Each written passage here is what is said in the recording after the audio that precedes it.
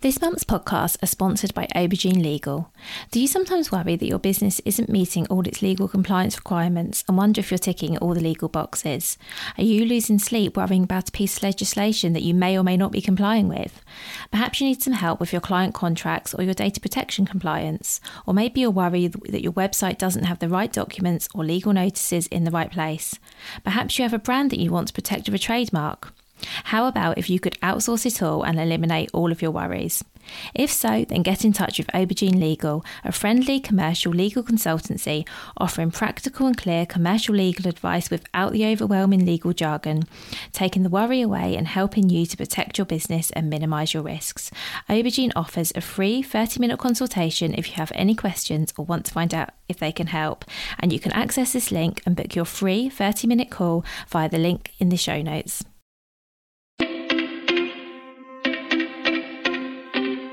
Welcome to the Bring Your Product Idea to Life podcast. This is the podcast for you if you're getting started selling products or if you'd like to create your own product to sell. I'm Vicky Weinberg, a product creation coach and Amazon expert. Every week I share friendly, practical advice as well as inspirational stories from small businesses. Let's get started. Today I'm speaking with Lucy Heron, the founder of Slofer. Slofer is a women's shoe brand that hand makes ballerina pumps with an all-day sneaker comfort sole. So I had a really great conversation with Lucy. We talked obviously a lot about her products, but one of the most fascinating things we spoke about, for me anyway, was about the value of your products. Lucy talks about the fact that her shoes are very, very expensive, and she is not apologetic about that, and she charges for them what they're worth. She's really transparent about her pricing, how much it costs to actually have her shoes made. They're all ethically produced. And yeah, I think this was for me, it was really fascinating and quite empowering actually to hear Lucy talk so confidently about her price point, which I say is higher than a lot of the products that I speak about. And yeah, I think you're going to find this hopefully really interesting and really inspiring too. So I would love now to introduce you to Lucy. So hi Lucy, thank you so much for being here. Thank you. So can we start with you please give an introduction to yourself, your business and what you sell? Yeah, so I'm Lucy Heron and I'm the co-founder of Slofer. And my husband and I designed a ballet shoe slash sneaker, and we sell online at slofer.com. Amazing. So let's start with what inspired you to create Slofer, because I'd say a ballet shoe crossed with a sneaker is pretty unique, isn't it? It is, and that's the reason we started it. I feel like I'm kind of being dragged out of Dragon's Den by security shouting, "We have a USP, there's no one like us." But we are literally the only ballerina pump that is a hybrid with a sneaker. So a lot of ballet pumps try and be comfortable, but they aren't. They kind of get one element right. They get the elegance right, but not the comfort. And that's why we started the company, because I have always worn ballet pumps, and I've always kind of gone down like the cheap ballet pump road, and you can kind of feel the floor through them. And I kind of knew they weren't comfy, but I liked them. So I probably suffered for years with uncomfortable shoes. And then I met my husband, and he loves trainers, got so many trainers. And we were going on a weekend break, and he was like, "Why can't you just pack properly and take a pair of trainers for walking around all day?" And at that point, I was actually pregnant. And he was like, "This is ridiculous. You're going to be really uncomfortable." And I was like, "No, I'll be fine. I'll be fine. I'll be fine." And obviously I was really uncomfortable. And so we got back, and for my birthday, he gave me this pair of shoes, and they were a ballet pump with a so-called sneaker sole. But there were so many things wrong with them. They were really ugly, and I felt really awful, but I've hated those shoes. And it's funny, we just have a laugh at it now because we've now got a company. But they were really ugly, and they were really uncomfortable, and they were really expensive as well. So I was like, wow, it's not just cheap shoes that hurt. It's also like the expensive ones. And so we saw a genuine gap in the market because we couldn't find anything like it out there. And then fast forward to being pregnant the second time, I was also back in Italy, but this time wearing my Slofers, and I was super, super comfortable because they've got a sneaker sole. So you look great and you feel comfy all day. That's amazing. And I can definitely see the need for that, because I used to wear ballet pumps all the time. And then I can't remember whether it was pregnancy or a certain age when I was just like, no, I'm going to wear trainers, because as much as I love how they look, it's just not comfy when you're on your feet for a lot of time, like those cardboard thin soles. Yeah. They don't do you any good. Exactly. So I can definitely see, like, because trainers aren't always smart enough, and there are those occasions where you're like, oh, I want to be comfy, but my trainers won't quite cut it. So I think this is just such an amazing idea. Thank you. So what happened? So you had the idea of, you creating them. So talk us through a little bit, if you don't mind, about what happened then. So how you got from this idea, and it sounds like you had a really clear vision to actually having a finished product. That's the problem. You have a really clear vision and it's really difficult trying to explain it. But also, even when you think you've explained it and you get a prototype back and you're like, oh no, that's really not what I meant. And so we went on LinkedIn. We found a footwear agent in Portugal, and we didn't do like a massive amount of research. I've got to be completely honest. We just kind of dived in, and obviously that meant that we made loads of mistakes and learned fast, but that's probably also quite a good thing in business. So we found an agent and we sent her some drawings and just said, look, this is what we want them to be like. She sent a prototype back, and at that point I was crushed. I was like, I hate it. I don't want to do this. It's horrible. I hate it. And my husband was like, get on with it. We've got to just improve it and make it better. And so we binned off that agent because she just said, oh, it can't be done. It can't be done. Everything was no. And I was kind of happy to take no for an answer because I was like, oh, I just think it's a stupid idea. And I kind of got the fear about starting a business and felt like a bit of a fraud. And my husband was like, no, let's keep going. And so, yeah, we found another factory in Spain, and we got an amazing shoe. Kind of 4 or 5 attempts later, I was holding this shoe in my hand and I was like, oh, wow, like, whoa, this is weird now because this is exactly what we wanted. So there was a lot of going backwards and forwards. And then we found a place that could make our shoes. And then kind of the rest is history, really. We did actually move factory again to get a better price point and someone that could produce smaller quantities, because obviously we don't want to be kind of like mass produced and, thousands and thousands and thousands of the same pair. The good thing about Slofa is they're handmade and we do small batches and we have a massive waiting list and there's a lot of demand. And so that's kind of, we wanted to be a bit less wasteful, and we don't have like seasons, we don't have end of season sales. Our shoes are our shoes are our shoes, and you get them or you don't get them.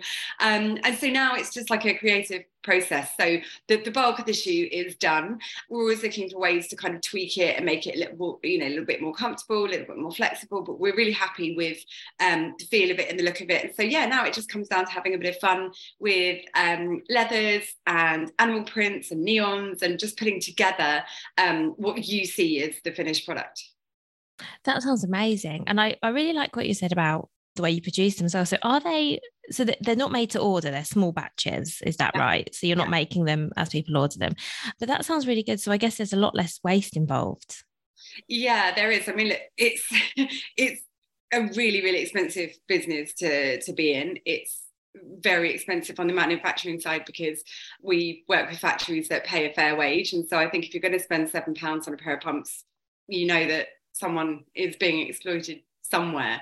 And so yes, our shoes are expensive, there's no way of getting around that, but they're handmade and they're really comfortable and they last for a really, really long time. So they are an investment piece.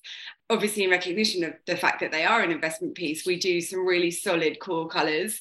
So for a lot of people, they're like, oh, wow, I love the neon ones. They're so bright. They're so amazing. But if you're going to spend nearly £200 on a pair of shoes, I also understand why you're like, oh, I can't wear that every day. So you're going to wear a blush colour or a black or a navy.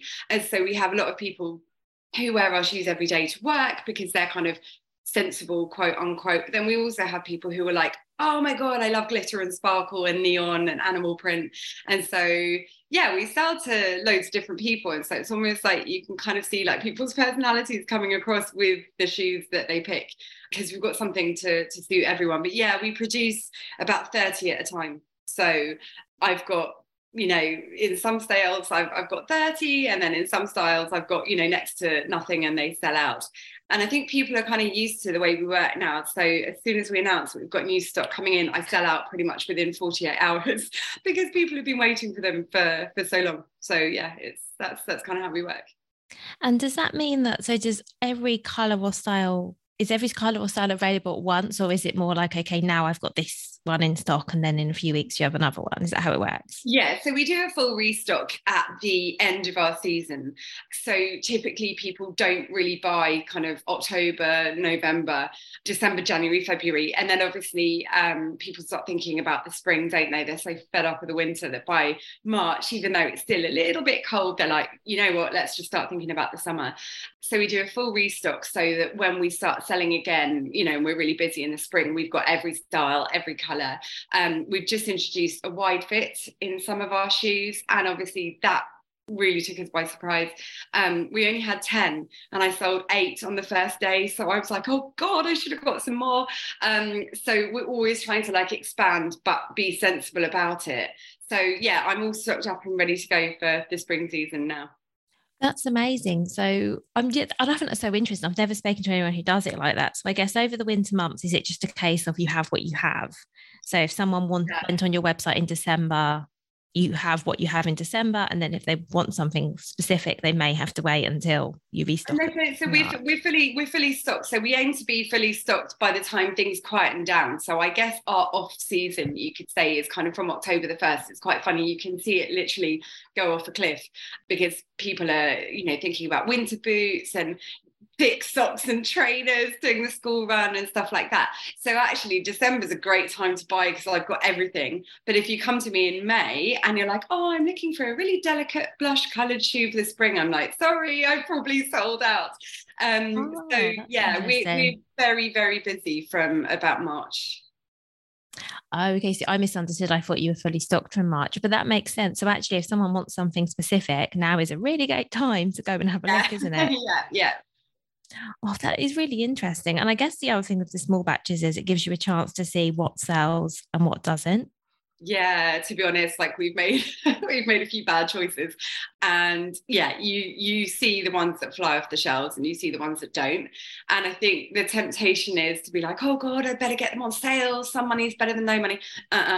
You know, we can't afford to do that. Our profit margins are really slim, and we're not going to do that. So we do have some colours that do much better than others. But yeah, there seems to be it's generally most styles appeal because, you know, as I said earlier, we've got some really basic sort of wardrobe staples that will last forever and go with everything. And then we've got some really cool kind of neon animal print ones, sparkles, glitter. So there's kind of something that suits everyone. So it's always quite interesting to see what happens when my phone like does the cha-ching and I look and I'm like, oh, I wonder what they're going to go for. It's always quite interesting seeing what people buy. Yeah, that is. And are you tempted, the ones that do sell out time after time, are you tempted to order more of those, or are you sticking to the small batches for now? Yeah, well, we still stick to small batches because we're quite a fast cash flow business. And so we have a high turnover. But obviously, as you can imagine, our manufacturing costs are high, our marketing costs are high. We're always getting, you know, hit with invoices. And it can be a bit scary in our downtime as well, because obviously we don't have the money coming in, but we've got the money going out. So we do have kind of like hero pieces, which are the shoes that just sell out the whole time. But we have to be careful not to let them cannibalize the whole of the range. And so I think what we find is that where I might produce, you know, 30 to 50 of the black and the navy, I'll only produce 30 of like the animal print with neon, because I know that I could produce 100 and I would still sell out, but then everything else would be left on the shelf. So it's just kind of, it's just trying to keep, you know, the idea that we've got what we've got, and when they're gone, they're gone. And also like with leather, it can go out of stock really quickly because it's a natural product, and so no two sort of sheets of leather are going to be the same. And so you can look and say, oh, I love that leopard print, I love that Dalmatian print, and actually the supplier may just suddenly discontinue it, and then we'll get another leopard, but it'll be completely different. And obviously you roll out a massive piece of leather that is like meters and meters and meters, you know, large. But then when it's actually on a shoe, particularly a little sort of a smaller size shoe, you're like, wow, it's not the same. It looks really, really different. And so the shoes can always end up looking slightly different. And so, yeah, we do kind of 30 here, 30 there, and see what happens. And the frustration is I got some samples back actually the other day. And I thought they were going to be amazing. And I approved the leather and I was like, this is going to be lovely, perfect for spring, not losing any time. And then it arrived and I was like, oh, it looks a little bit too dark. I didn't want it to be pink. I wanted it to be neutral. But you scale down, and once it's on the shoe, it ends up looking really different. So yeah, I've got to tweak that and find a slightly lighter colour leather. So I will possibly be ready for spring, but I'm kind of ready when I'm ready. That's what I've realized, that there are so many variables that you can't really stress about it. And I think the good thing is we don't have like the new season coming soon, because if I said that, I'd then have to go, sorry, we're going to be 3 weeks late. So we're very kind of relaxed about things. They happen when they happen. That's really good. That's a really good attitude to have, I think. But do you struggle to communicate this to customers? Because for customers, this is a different way of shopping, isn't it? That there are small batches, when you have what you have, when it's gone, it's gone. How do you get that message across to your customers? I'm just really honest. I tell them, like I've just told you, we have like a waiting list function. So someone will say, can you email me when this is back in stock? And I'll email them and say, sorry, it's not coming back until the end of next year. And they're like, oh, wow, okay. So then typically they'll buy something else. And then when I email them, they're in such a rush, because a lot of our shoes do stick in your head because they're quite vibrant. And so I sit back. It's quite funny. I love it when I've got a restock of like my really bright ones, and I'll sit back. And I think the record, I sent out an email to everyone and said, they're here. And my phone pinged 3 minutes later. And when we did a restock of the Dalmatian with the neon, I sold a pair every 3 minutes for an hour. And I was screaming excited. It was so funny. It was just like cha-ching, cha-ching, cha-ching, cha-ching, cha-ching. And then I'd sold them all. So I was like, oh God, maybe I should have got some more. But then obviously that goes back to what I was saying, that, we're never going to have hundreds and hundreds and hundreds for all of the reasons that I've given.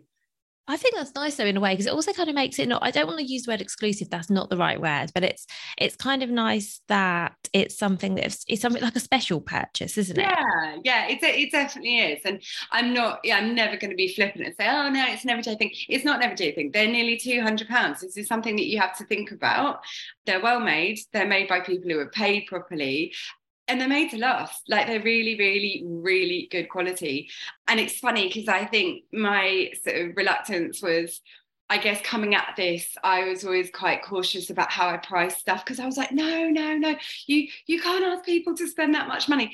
But then we did loads of research and we were like, there are companies out there that are charging £500 for a pair of pumps. And I can tell you now, they are not as well made, and you can still feel the floor through them. So yeah, it has taken a little while. I'm not, by my nature, I don't have pound signs ringing. And so my temptation was to try and price them lower, but we couldn't make a profit. We couldn't keep up. We couldn't produce any more if I set the price too low. And so I think it's just this constant argument. It's like, are they expensive or are they overpriced? And what I can say is they're not overpriced, because I offer a breakdown. I've done it when people have kind of been a little bit picky, like kind of keyboard warriors, and they see our ads and they're like, blah, blah, blah, blah, I can get these for £3 in Primark. And it's like, okay, go on then. Because, I can't put my energy into like changing hearts and minds. Like, if you want to shop in Primark, that's fine. I'm not going to be preachy about it. But here's my breakdown. Here's what the leather costs. Here's what the manufacturing costs. And then the choice is yours, really. But we're really upfront about everything, about costs, about the fact that we don't produce a lot, about the fact that you might love these shoes, but no, sorry, I'm not going to get them for 9 months. Yeah, that's kind of how we approach it. I really like that, because I think there's such a temptation to either underprice your products because you're scared of charging too much, or almost be apologetic about it. Like, I'm really sorry that that I'm charging you this, but I really love the fact that you can stand behind your pricing, and because you know your numbers and you're really transparent about it. I really love that, because it's really scary asking someone to pay you for anything, isn't it? And I think whether you sell a product or a service, there's always a temptation to go that a little bit cheaper just to make the other person feel a bit better. But I really hope people find that inspiring, what you've just said, Lucy, because you know what your products are worth. And it doesn't sound like you second guessed yourself at all. You've kind of gone, okay, this is what I spend. And obviously you're a business, you have to make a profit. I really like that. Thank you. I mean, it comes from years of underpricing, like prior to Slow Food, kind of like almost years of underpricing myself, because I've run my own sort of my own thing.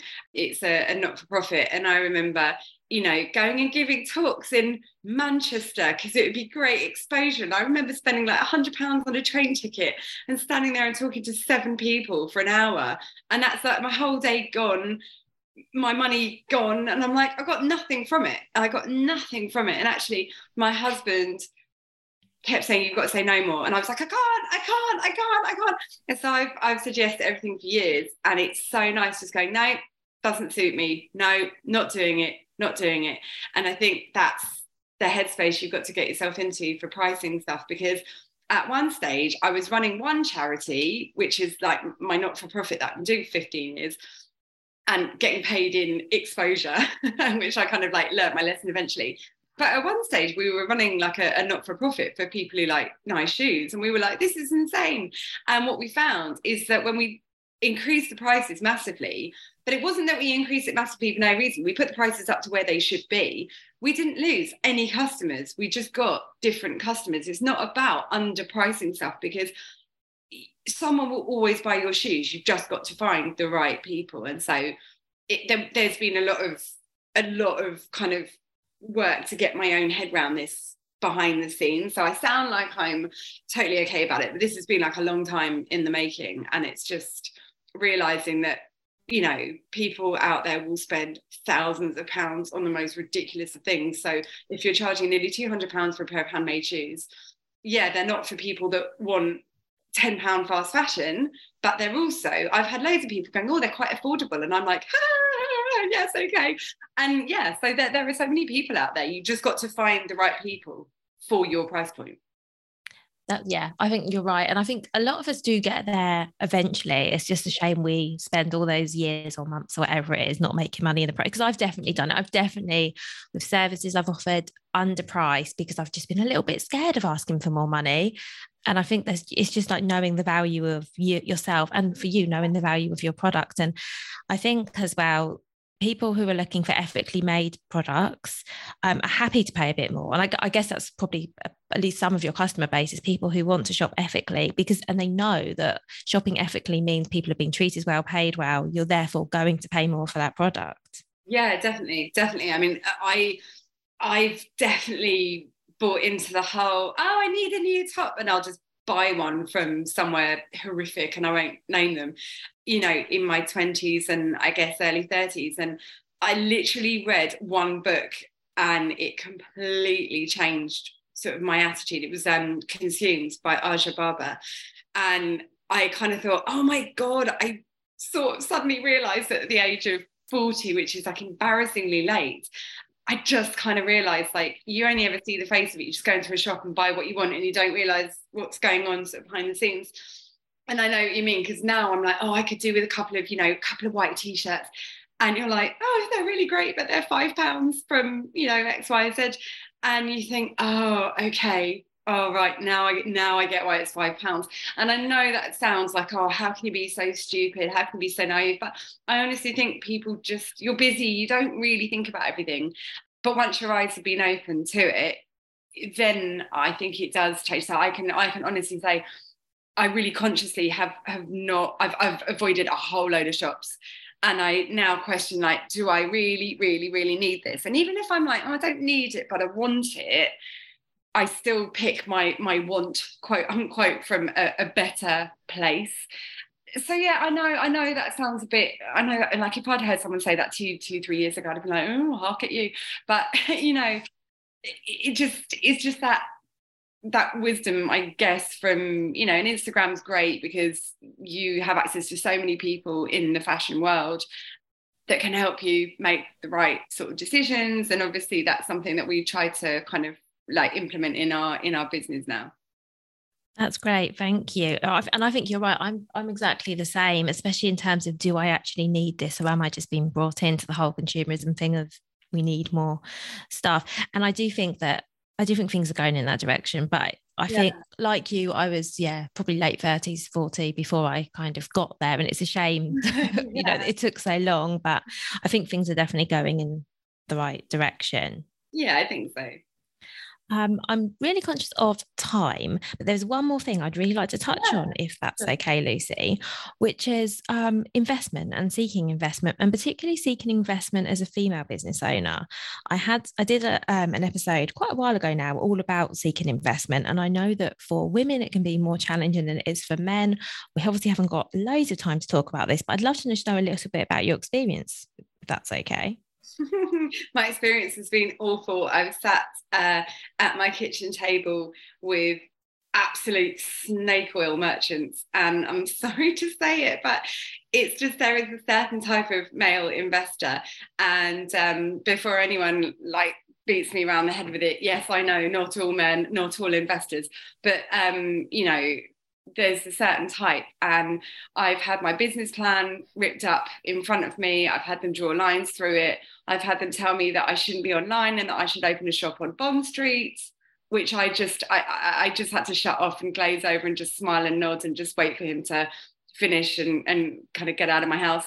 I've had people telling me that my products are mediocre and that my business plan is weak, all with the intention of undervaluing my company so that they can buy 90% of it for 10 grand and make me feel like I'm still involved and pull the rug from underneath me. So I've had two really bad experiences with would-be male investors, and I made a vow never ever to work with male investors again unless we can have a conversation where I can get to the end of my sentence before they start banging on the table and telling me I'm wrong. And I'm more than happy with everything I've set up. I'm more than happy to defer to people who know more than me. But I find that in this business, when you're looking for investment, you attract a certain type. They don't want to give you any credit. They don't want to value you because they want a bargain and they want to take over. And I've kind of had enough of being bulldozed over. So actually, we are in communication with, having said everything I've said, a male investor. But my bad experiences have made me really, really forthright. And I'm like, I have a business plan. I will be presenting it. I will take questions at the end. And I'm so not like that. I'm so not like that. But I've got really good at shutting down all of the objections that people have because I know it's a game. I know it's a game, and I know they're trying to get my company for next to nothing. And that's not happening because we've put our savings into it. We've put so much of ourselves into it. I'm damned if I'm going to get into bed with the wrong person. I'd rather have no company at all. So yeah, I definitely think women are the way forward because I think we are just naturally less aggressive, and that's not to say that we're not assertive, that's not to say that we're not good at what we do. I just feel like there's a slightly better approach when you speak to women. And yes, there are some great men out there and there are some awful women out there, and that's not the purpose of the conversation, but I generally find you feel like you're working with a colleague or with a team member when you speak to a female investor and they want to get to know you, they want to get to know the business. Whereas with the men that I've spoken to, I've just been left with a really sort of bad impression. But with all bad experiences, it's taught me a lot. And so I'm going into every conversation I have now with my eyes wide open. And I think you've just got to kind of not be afraid of saying no. So yeah, you know, if we can't get investment on good terms, then we will bin it off and we will go for attempt number 4. But I think you just can't be bulldozed. And I think, you know, stereotypes are kind of there for a reason. So I'm always quite mindful if a male investor comes to me now, because I have found from my experience that, you know, there's a fairly aggressive approach and that isn't for me. So yeah, fingers crossed. Yeah, well, I'll be keeping my fingers crossed for you. And I'm sorry you've had such bad experiences. I hope you didn't mind sharing that. I just think it's good not to put anybody off, because I think what's really reassuring is you're saying that despite having had some bad experiences, you're still looking for investment. Yeah. And it sounds like you just, you know, you're really clear that it needs to be a certain way on your terms. And I do think that's good for people to hear, because I think investment's scary as it is. But it's just, I think what I hope people take from this is what you said about just knowing your worth and standing your ground and not going for the first thing that someone offers you just because you're flattered that, you know, they've asked. Yeah, and that's the theme I've got from this whole thing speaking to you, Lucy, is you really seem to know your worth, your product's worth. And I think that's really inspiring, actually. Thank you. No, it's been really good to chat about it. And yeah, I'm always happy to kind of share information and be a sounding board. Like, we've got so much stuff wrong, that I almost think it's a waste not to share it. So if I can make my balls ups and share them, then, you know, hopefully other people will learn from that. I'm definitely better to learn from in as much as all the stuff I've got wrong. I'm still working on getting everything right. But yeah, I think we need to kind of support each other and look out for each other and not be so, you know, guarded with all our information. There's stuff that you need to keep close to your chest, but I think it's so much better to just kind of be collaborative and helpful. So yeah, that's kind of my offer going forward. If anyone needs to talk about it, I'm just a phone call away. Oh, that's amazing. Thank you so much. Yeah, and I think you will get taken up on that, I'm sure. So I'm looking at time, 1 more minute. I've got one final question. And actually, based on what you've just said, I think this ties it beautifully, is what is the number one piece of advice you'd like to give to other people listening today? What's the one thing you want? Always try and do everything yourself first. Don't put yourself in the bin and pay someone to do something. Try your social media. Try your content, try your photography, try designing stuff, because we've spent so much money on other people doing stuff that I look back and I'm like, oh my God, I so could have done that myself. Try everything yourself before you pay someone else to do it. That makes sense. Thank you. I also think it makes sense because once you are looking for someone else to do it, you kind of know what you want. So I've got a good example for me would be this podcast. I'm trying to outsource the editing, but because I've done it myself for 3 years, I know how it should be. I know how long it should take. All of those little things that actually if you just outsource from the start, and I'm a big fan of outsourcing, by the way, but I think a big problem is you just don't know how things should be, could be, what you should be paying, how long a job should take. So I think having all of that data yourself is so useful. Exactly. That's brilliant. Thank you so much, Lucy. So I'm going to link to your website in the show notes so people can go and take a look at the shoes. Thank you. I really hope everyone likes our shoes. And if you've got any questions about what we've got in stock or sizing questions, just, ping me an email. Oh, thank you so much. Thank you. It's really good to speak to you. Thank you so much for listening right to the end of this episode. Do remember that you can get the full back catalogue and lots of free resources on my website, vickyweinberg.com. Please do remember to rate and review this episode if you've enjoyed it, and also share it with a friend who you think might find it useful. Thank you again, and see you next week. If you've been inspired to start a podcast in 2024, I really recommend my podcast host, Captivate. Captivate were my top pick when I started podcasting 4 years ago because of how easy it was for a complete novice like me to get started. I've stuck with them for the last 4 years because Captivate is still really simple to use. They keep adding great new features like the ability to share ads like these, and they've just been really reliable. So when you're ready to start your own podcast, you can use the link in the show notes and get a free 7-day trial with Captivate.